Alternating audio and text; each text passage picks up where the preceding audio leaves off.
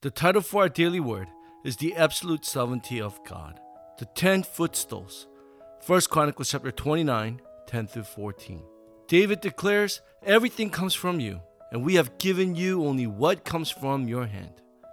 In our introduction, all we have to do is begin 5-minute prayer. As you do that, you will be able to see 237. It is time where we enjoy true happiness, where we could receive true strength.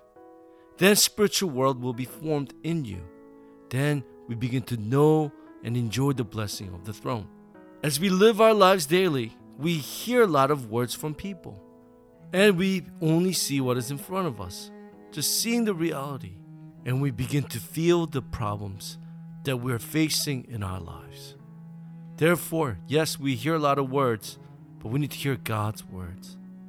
Reality, yes, we see all the problems around us, but we have to be able to see the spiritual reality. We have to accurately see incidents to receive answers.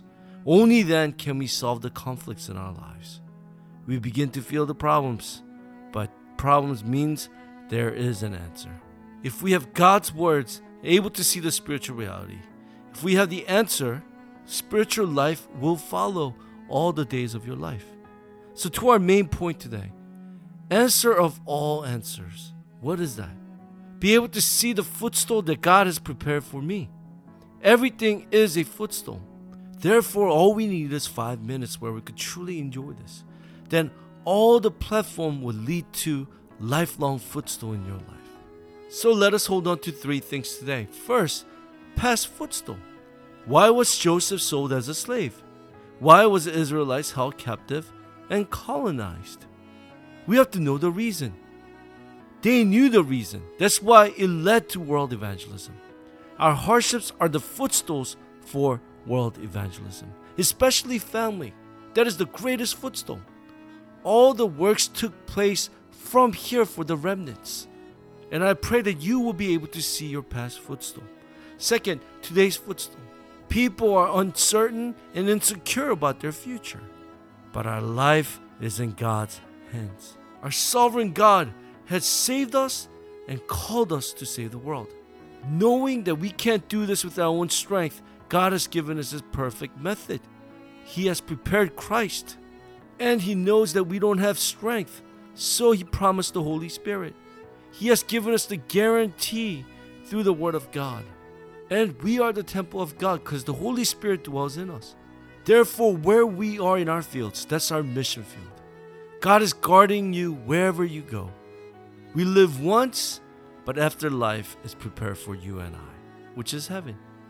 Even a cup of cold water given to the evangelist will be rewarded. This is how blessed we are, and these are the 10 footstools that we need to hold on to. Third, future footstool. John chapter 21, 1 through 18. Jesus says, feed my lamb. Matthew 27:25, Jesus is concerned with the future generation. And Paul, knowing this, Acts 17:1, 18:4, 19:8, went into the synagogue to save the future generation. You know, many of us do evangelism camp. But what is that?